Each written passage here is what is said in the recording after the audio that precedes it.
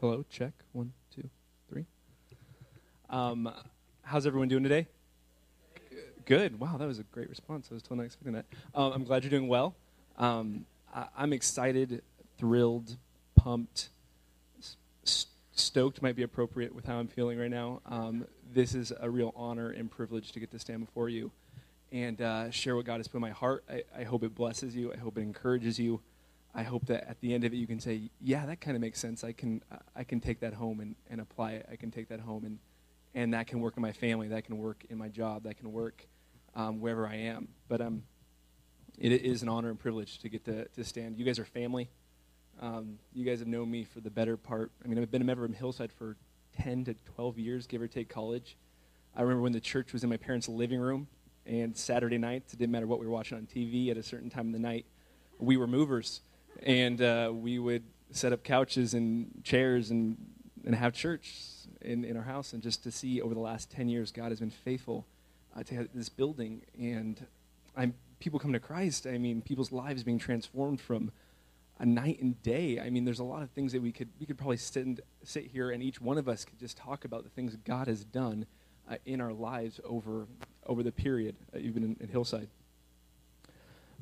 So hopefully the jitters and kind of nervousness gets out of me, and I kind of speak to you like I talk to my family, and hopefully honest communication is always good, so hopefully it's honest and right. For those of you who are new, this is your first time, my name is Ben. I'm the youth pastor here at Hillside. The senior pastors are away celebrating their 30th year of marriage. 30, whoa, I know. My goodness. So we're excited to get a chance to get away, get refreshed, relax. If you guys have spent any amount of time around Bruce and Dory, you will quickly learn that their heart and passion is for us. So their passion is for us to see us grow, to see us experience more of God. I'm sure even as they're away, they're praying and thinking about us. And that is how I'm getting emotional. So that is a very cool thing to have pastors that care that much about it. And just a way of honoring them. If you have ever been encouraged by Bruce and Dory, if they have ever spoken into your life, if they maybe counseled you during a time, my goodness, sorry. If they have maybe visited you at a hospital, maybe talked to you when you're at a crossroads in your life, would you mind raising your hand? Could you just look around? That's awesome that we have pastors that care that much about us. So I'm sure even as they're away, we're glad, that they're thinking about us, and we're glad that they get a chance to get relaxed and refreshed and come back and serve. And if you know my dad, you know it's hard for him to not work. And so this is beneficial for everyone here. Today I want to talk about our relationship with God. And you're probably thinking, Ben, you have one opportunity, one shot to speak, and here you are talking about something we talk about every week. I mean, doesn't every message boil down to what is our relationship with God? To that, I would say, well played. And yeah, you're right. I want to talk more specifically about what is God's role in your life? What is God's role in your day-to-day? When you walk outside these doors, what role does God have in your life, in shaping and molding and transforming your life? Does he have any role at all? And I want to talk more specifically about the kingship and lordship of Christ. Is God a king in your life? Is God a shepherd in your life? Does God have authority to speak in and change us? So that's what I want to talk about today. Amen. No, just kidding. This message is kind of a birthed out of a place of being in the church my whole life. I think my mom missed like a week giving birth to me. Then ever since then, I was in nursery or whatever kids' church and being in the church. So I feel like I've heard a lot of messages. I've sung a lot of worship songs.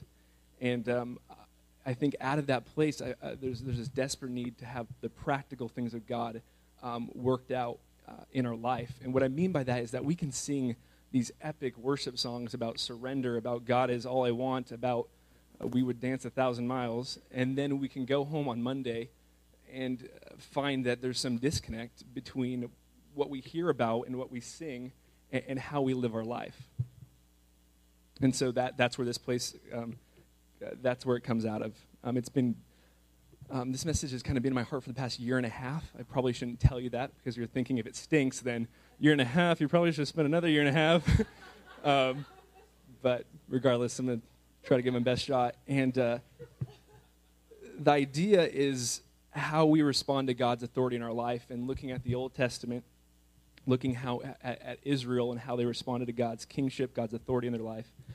Looking at the New Testament, see how the people of God responded to Jesus and his authority in their life, his kingship, and then looking at the church today and responding to our response to God's kingship and lordship, or the Holy Spirit's kingship and lordship in our life. And so really looking at all parts of the Trinity.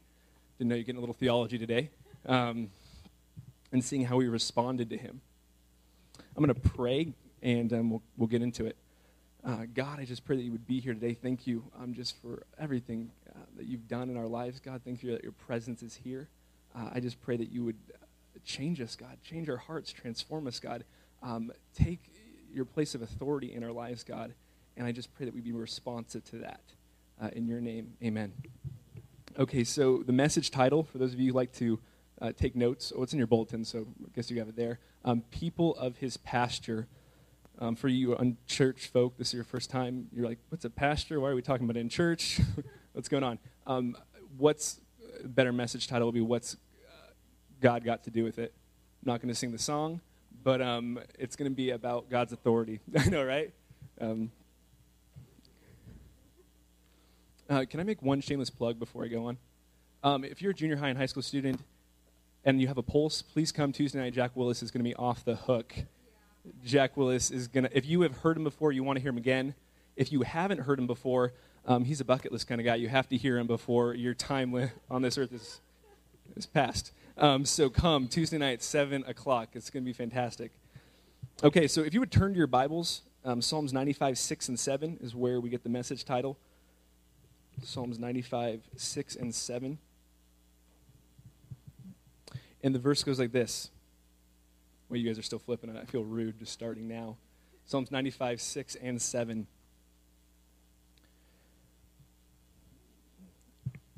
It says, "Come, let us bow down and worship. Let us kneel before the Lord our Maker, for he is our God, and we are his people of his pasture." If you like to underline your Bible, I'd underline his. The flock under his care. I'd underline that other his, because it's pretty nice. And today I want to talk about if we're the people of his pasture, if we are the church, the people called by God, then that means he has authority in our life, that he has the authority to speak into our life, to direct us. And if he's the shepherd, I would venture to say that I'm the sheep. I mean, the Bible talks a lot about us being sheep and that God is our shepherd. And so am I responding to the shepherding of God?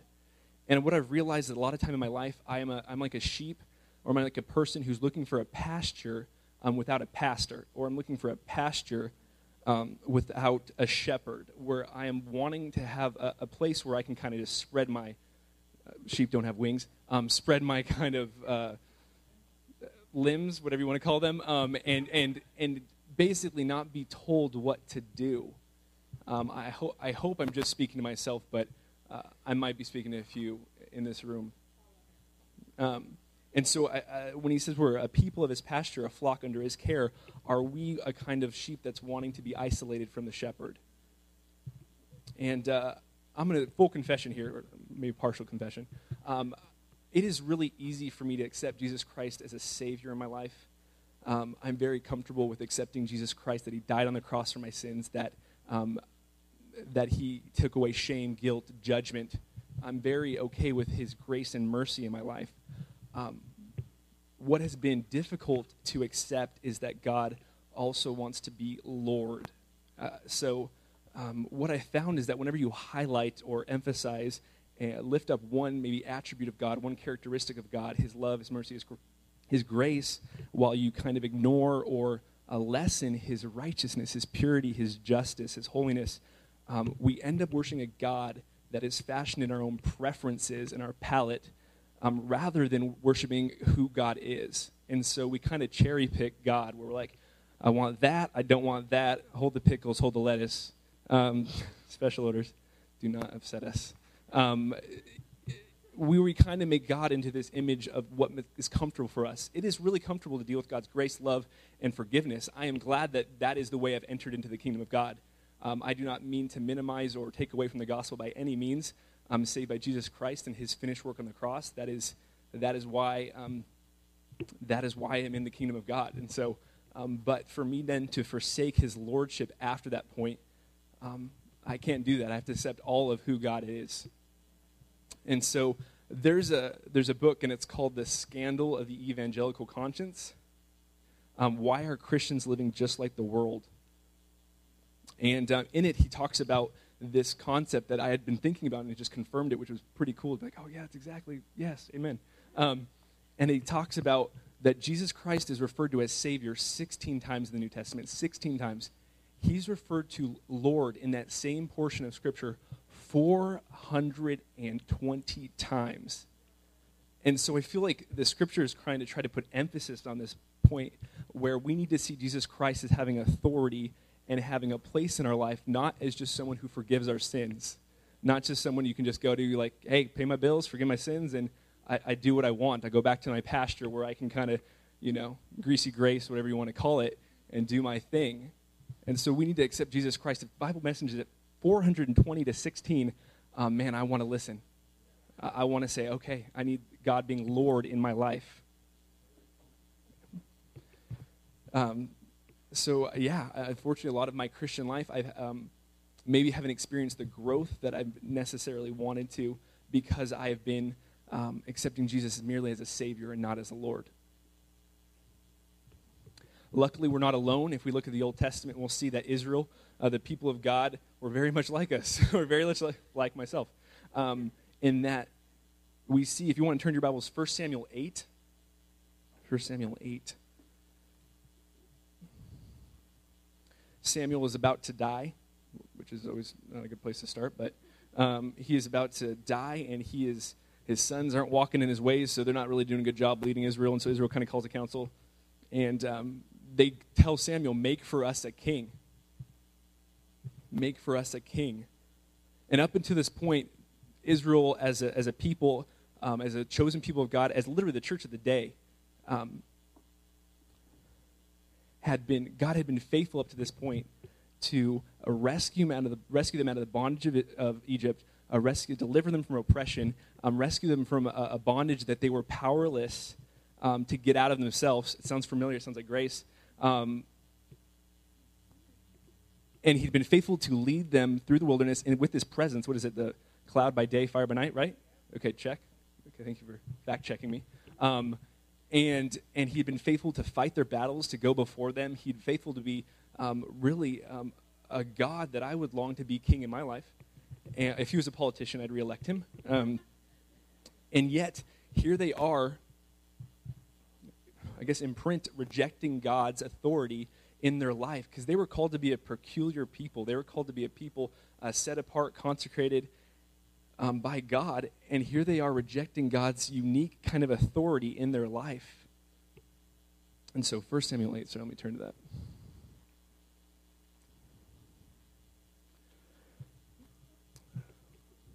And we're going to pick up in verse 7. This is after Samuel said it. He said, listen to what the people are saying to you. It is not you that they have rejected, but they have rejected me as their king, as they have done from the day I brought them out of Egypt. Until this day I forsook me and serving other gods, so they are doing to you. And I just want to point out that they're making it official by saying, hey, God, we don't want you as king, but they had been rejecting God's authority in their life before that, long before that. And so in our life, when we don't have to necessarily tell God, dear God, forgive my sins, I'm not going to follow you though, okay. Like we don't have to say that. We can just kind of live our life in opposition to the will of God, the word of God, people's accountability in our life. And here we have Israel rejecting God as their king. And the reason was because they wanted to be like all the other nations. And we could probably spend a half an hour to an hour just talking about what happens in our life when we want to be like everyone else. And going back to that calling of being set apart, consecrated to God, when we long to be like everyone else, there's a problem. We don't fulfill our identity as a people of God. We can't be light. We can't be salt. I mean, we can't be all these differences when we're the same. So they had been rejecting God as king, and he had been faithful to that point. So that's them rejecting God, part of the Trinity, God, the Father, as king. So let's flash forward to the New Testament. There's no verse in particular that I'm going to point to. But if you read any of the Gospels, I'd recommend reading all of them more than once over your life. Jesus is accepted for a period. Jesus may be accepted for his miracles. Jesus is accepted for, providing a good food or a lot of food for people. But at a certain point, the religious, the church of the day, I guess, the Pharisees, Sadducees, rejected his authority in their life. And so when he started talking about picking up your cross and following me, when he started talking about loving your enemies, he started talking about, you have to eat of my flesh. They're like, no, thank you. Peace out. Jesus didn't fit in the box of their religion, and so they rejected him. Jesus didn't come and rescue them for their political oppression. Jesus didn't come as what they thought he would come like. He wasn't the second Moses in that sense politically. And yet Jesus came to rescue from the oppression of sin, and yet they were so focused and pigeonholed into their nationalistic ideas that they missed the very God in flesh, God incarnate. And so they rejected Jesus. We all know the end of the Gospels. He's crucified or handed over by the religious to be crucified. And so they reject Jesus' authority in their life.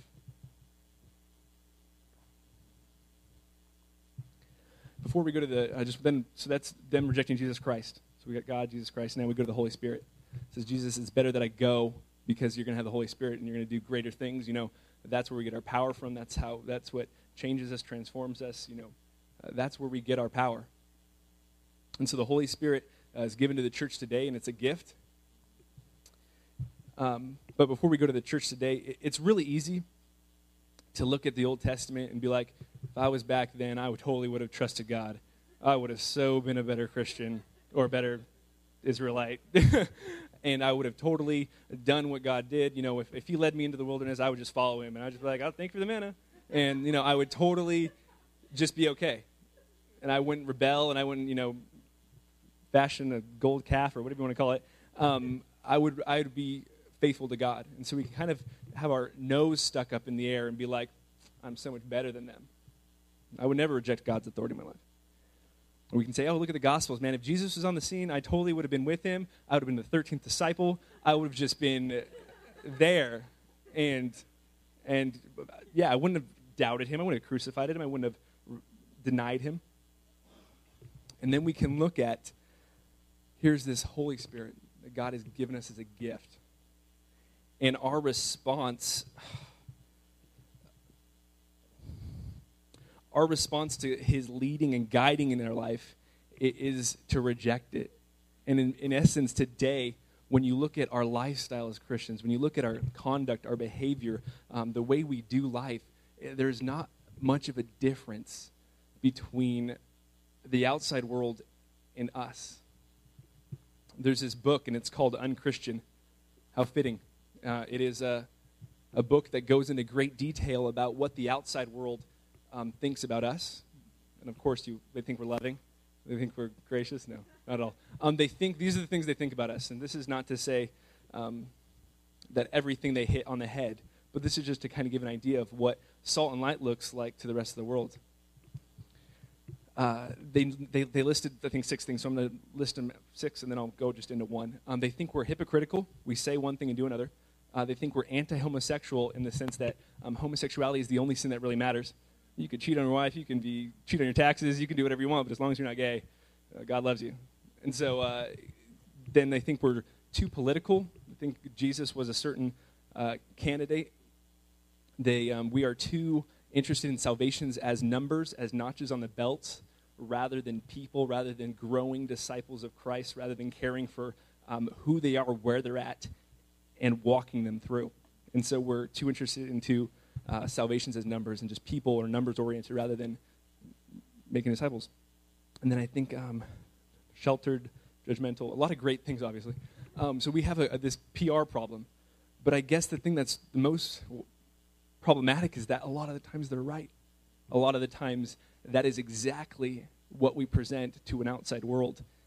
And so they did this Barna Group. They're a Christian research company, and they interviewed non-Christians and Christians alike, and they went through hundreds of different attitudes, behaviors, and lifestyles, questions referring to those.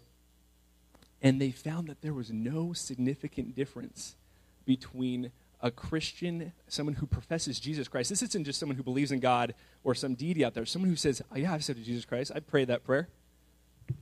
And someone who doesn't believe in God. And so these are the kind of things. A Christian is no less likely to have abused someone, no less likely to view explicit content online, no less likely to cheat on their wife, no less likely to consult a medium or psychic, no less likely to drink to the point of being legally drunk, no less likely to say something mean behind someone's back or to gossip. All these things that are really crucial to what makes us people of God. There were no significant differences, and that should kind of grieve us. That should kind of be like, what? Because this is the thing, when we try to evangelize, we'd be like, hey, don't you want your life to look like my life? And they're like looking at you, and they're looking at your life, and yeah, it does. I just don't go to church every week. Oh, sorry, there was some significant differences. Christians were more likely to own more Bibles. I bet if I said, raise your hand if you have one Bible, everyone had their hand up. If I said 2, and then if I got to 11, there'd be some guy in the back just like, I have like every translation, NKJ, NLT, like we could just go on. So Christians are more likely to own more Bibles, more likely to attend a church, and more likely to give money to that specific church. But besides that, there was no significant difference. So how do we evangelize to people and say, we're different? And they're like, no, you're not. You look exactly like me. They interviewed and they said, who knows a Christian? And 85% of people said, yeah, I know a Christian. And they asked, what's the lifestyle difference? Only 15% of those 85% said there was a significant lifestyle difference. Man. And I think that's because we've this tragic thing of accepting merely Jesus as a Savior and not Lord, where he can forgive our sins and we can say a prayer, feel good at the end of the night, but then he has no power to influence and change and transform and sanctify.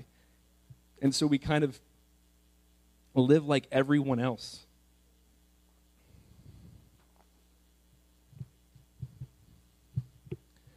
Guys, I don't mean to put it too fine a point that conduct matters.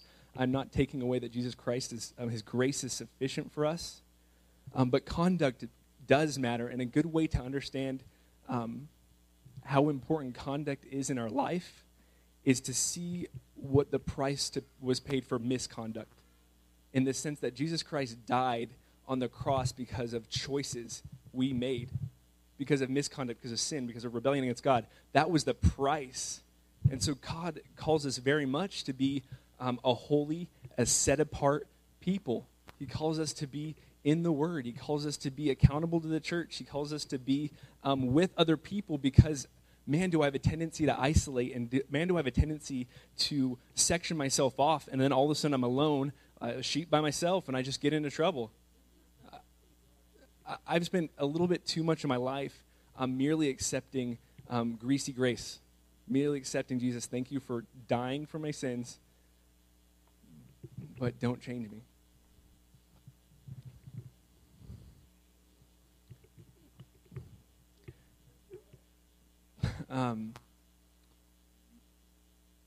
So as a church, are we making a difference? Are we significantly different than the people that we want to reach? And if you're not, if you feel like, man, my lifestyle is just like everyone else's, minus another busy activity to add to the week, then maybe this is a time where we just say, God, make this alive in my life. Make this transform me. And because really, what does it talk about in the Bible? You can read the New Testament, and you don't have to read it very long before you realize how important character matters, how important being transformed mattered, how important submitting to God. It talks about Jesus saying, there'll be people that say, hey, Lord, Lord. There'll be people who cast out demons, who did miracles in their names, who are like, I never knew you. I don't know about you, but when you go through that list of, casting out demons, prophesying, doing miracles, those are a lot of things you see in the church. And so here's a lot of people that are in the church, and at the end of times, be like, hey, I talk to you every Sunday. I was sat in the front row.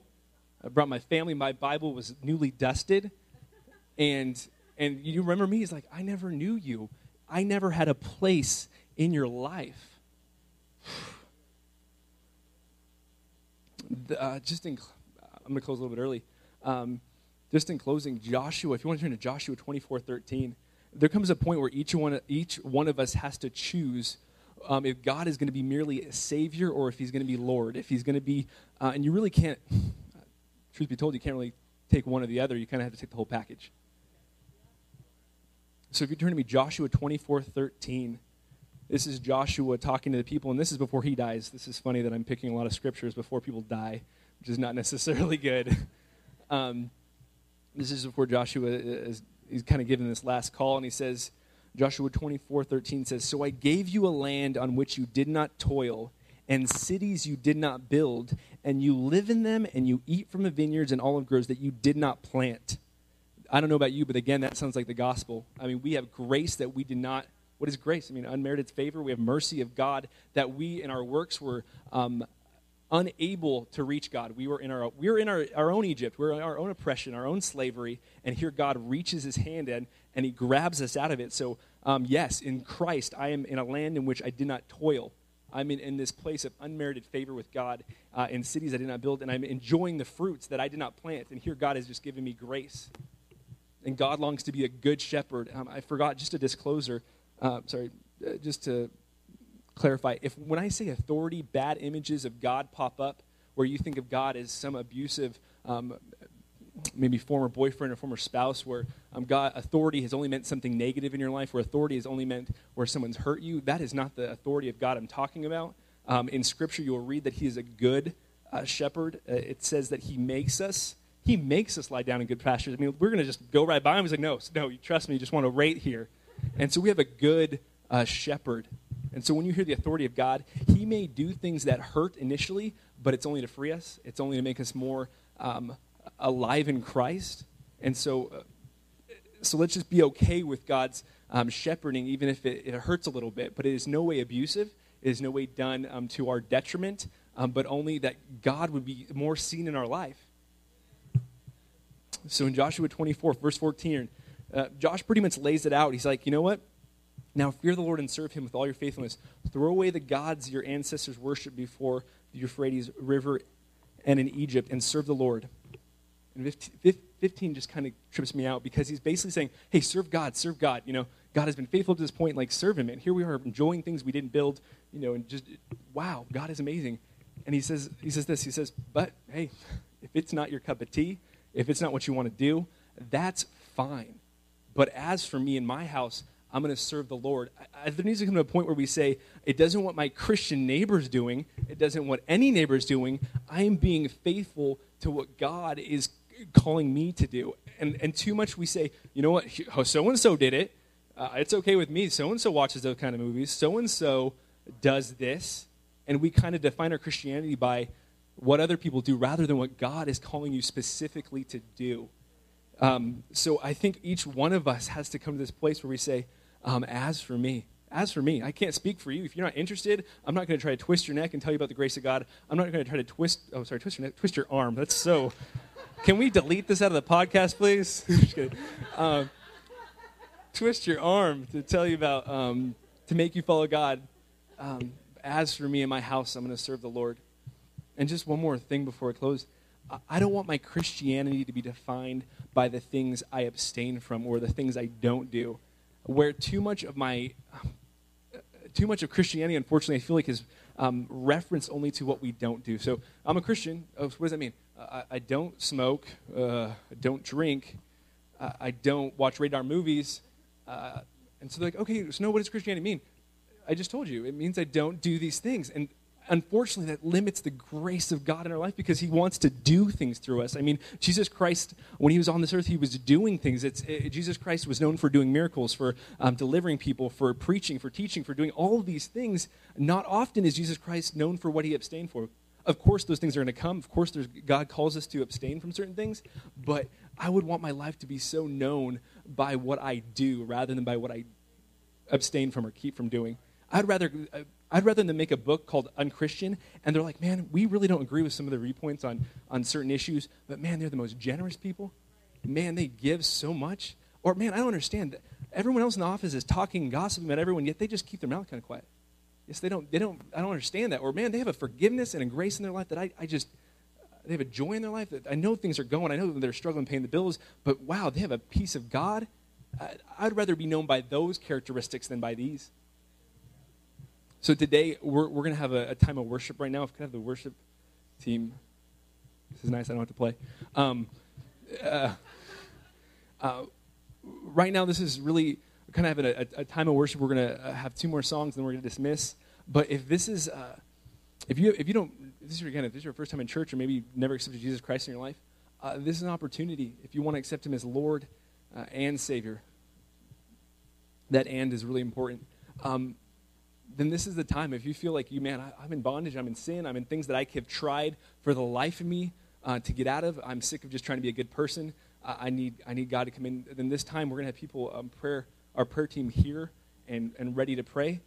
And but also this message is really for everyone who's been a Christian for a long, long time and have merely accepted Jesus Christ as Savior, but have failed to allow a God to be Lord in their life. So I'm going to pray, and then we're going to do that. So and God, I just pray that you would help this message to go down deep into our hearts, God. I pray that it would be fruitful. I pray that we would seek your face and say, God, what do you have to say for me? Like, what would you say to me? What would you have me do? And we would respond to your leading in our life. We would respond to you in your word, and we get in your word and allow it to transform our hearts and minds, God. But we would be defined by your grace and love and just doing things, God, and your authority in our life.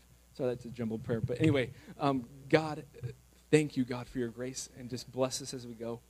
In your name, amen.